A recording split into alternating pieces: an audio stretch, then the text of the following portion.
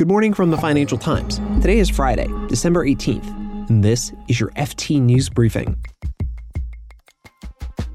Another day, another antitrust case against a big tech company. We'll explain who's going after Google this time. And worries over Brexit are prompting UK companies to stockpile. Plus, the Federal Reserve comes out with the results of its latest round of stress tests today. We'll see whether the Fed thinks banks can handle the ongoing pandemic. I'm Mark Filipino, and here's the news you need to start your day.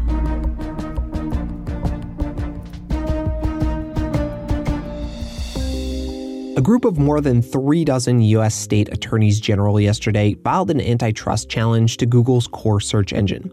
It's the latest in a flurry of lawsuits against the company. Another challenge comes from a separate group of 10 Republican attorneys general, and there's another from the U.S. Department of Justice.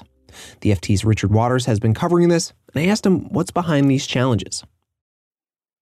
Well, Mark, to put it its most basic, the politicians and the law enforcers in the US are making up for lost time. It is 8 years since the Federal Trade Commission came very close to filing a lawsuit against Google. Since then, nothing has happened. And Google and the other tech companies have just got bigger and more powerful. So we're seeing these cases proliferate because people are falling over themselves to get cases in. Now, I think there are two things in particular that are worth bearing in mind. One is just that Google is a very complex business. It's really a series of overlapping monopolies.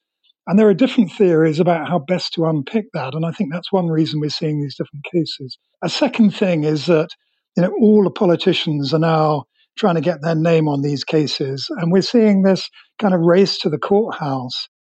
So there are a ton of legal cases coming out now. But what's the legal strategy you're seeing here, Richard? Is it just kind of throw everything against the wall and see what sticks?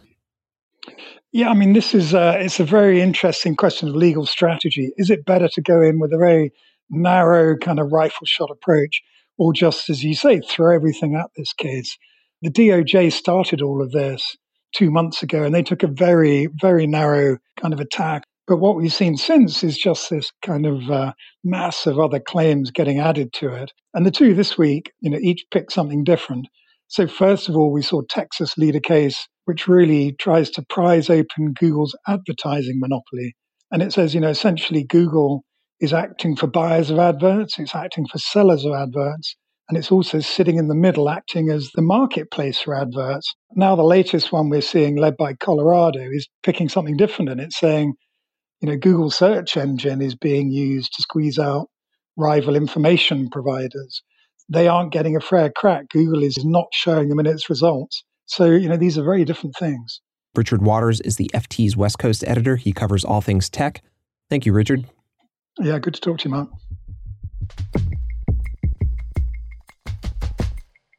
There's a new wrench in Brexit negotiations. Yesterday, Boris Johnson took aim at the EU's €750 billion COVID recovery package. The UK Prime Minister said the spending should not be exempt from state aid restrictions once the two sides come to an agreement. European Commission President Ursula von der Leyen said that big differences remain and bridging them will be challenging, especially when it comes to fisheries. And there's another Brexit-related logjam in Europe. Some key roads in northern France and southern England are backed up as freight trucks head toward cross-channel ferries and the tunnel. The extra congestion, it's partly UK companies stockpiling to prepare for possible trouble after December 31st. Peter Foster is the FT's public policy editor. He's been watching developments, so I asked him, what's behind the stockpiling? Companies wanting to lay in stores because they're fearful that the new controls that come in on January the 1st on the EU-UK border will mean they'll get delays in getting stuff into their supply chains and warehouses. The second problem is that it's Christmas, and so it's always a busy time. So you compound the two, and you end up with some of the delays of the kind we've seen recently. So, Peter, who's doing the stockpiling? What kind of companies are we talking about here? So the stockpiling is being done by manufacturers, car companies, chemical companies, food companies, anyone who has inputs into a supply chain that doesn't want to see a disruption to their production lines as a result of key parts not getting through at the border. What they're doing is protecting themselves, giving themselves 2, 3, 4, 5 weeks of buffer zone if they can, to ensure that whatever wrinkles come after the 1st of January, they can smooth them out, at least as far as their own supply chain and production processes go. So, Peter, any idea what this is going to do to prices? So the impact on prices is difficult to predict. Some of the big supermarkets expect prices to rise between 3 and 5% after January the 1st as we see a Brexit supply crunch, particularly in perishable goods that will find it harder to get across the border, harder to deal with the border delays. So there are a range of factors, including human factors, whether or not European hauliers, for example, will want to enter the UK system, bearing in mind that 85% of the trucks that go across the channel are from Europe, whether they'll want to get into our system if it's blocked with traffic. Quite a lot of different factors mixing together to make any kind of hard prediction on where prices will go. Peter Foster is the FT's public policy editor.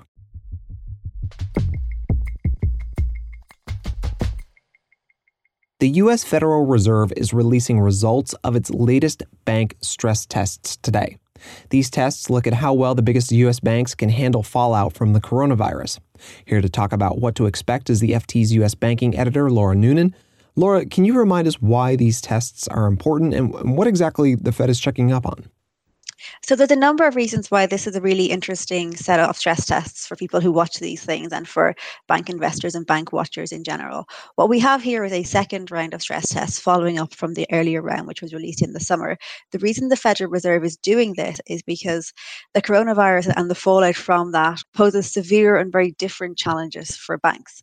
There's two kind of really interesting things that we'll watch for. The first is them telling us one by one how individual big name banks, the likes of, say, JP Morgan Chase, Citigroup, Goldman Sachs, how they would fare, how much they would lose in the event of the coronavirus crisis becoming something that was a serious stress for banks based on the Fed's various parameters. The other thing then that will feed into is the Federal Reserve has been imposing restrictions on what banks can do in terms of returning capital to their shareholders.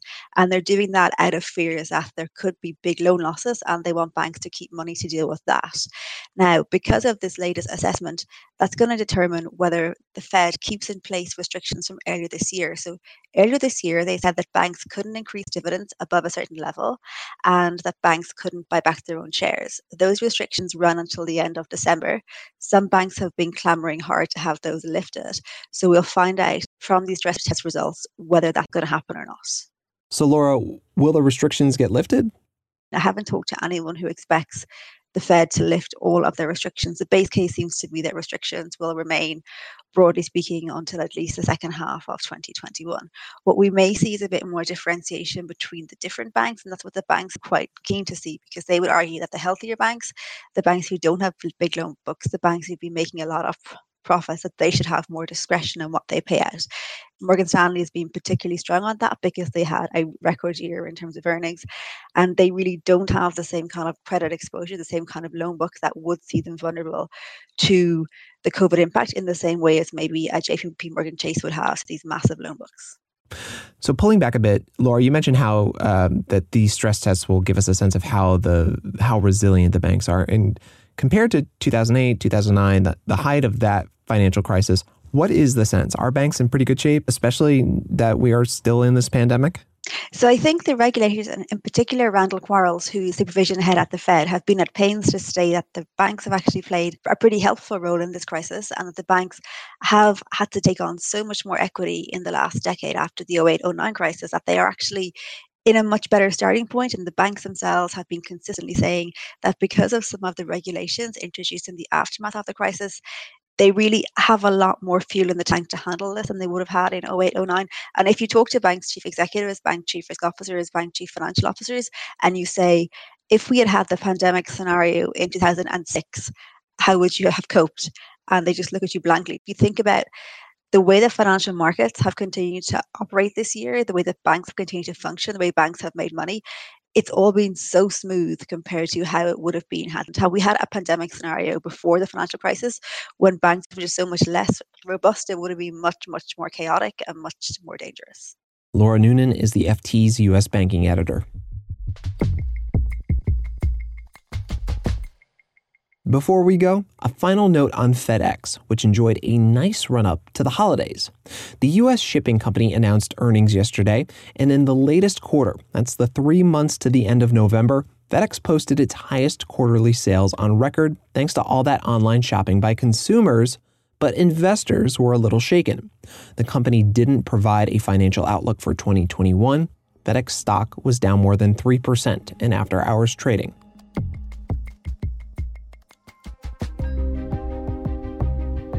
You can read more on all of these stories at FT.com. This has been your daily FT News Briefing. Make sure you check back next week for the latest business news.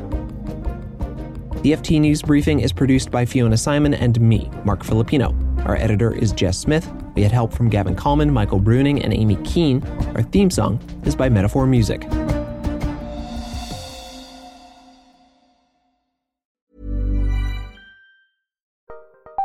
Join Capital Group CEO Mike Gitlin for a new edition of the Capital Ideas Podcast. In unscripted conversations with investment professionals, you'll hear real stories about successes and lessons learned, informed by decades of investment experience. It's your look inside one of the world's largest asset managers. New episodes are available monthly. Subscribe wherever you get your podcasts. Invest 30 minutes in an episode today. Published by American Funds Distributors, Inc. Imagine the softest sheets you've ever felt. Now imagine them getting even softer over time. That's what you'll feel with Boll & Branch's organic cotton sheets. In a recent customer survey, 96% replied that Boll & Branch sheets get softer with every wash. Start getting your best night's sleep in these sheets that get softer and softer for years to come. Try their sheets with a 30-night guarantee. Plus, get 15% off your first order at bollandbranch.com. Code BUTTERY. Exclusions apply. See site for details.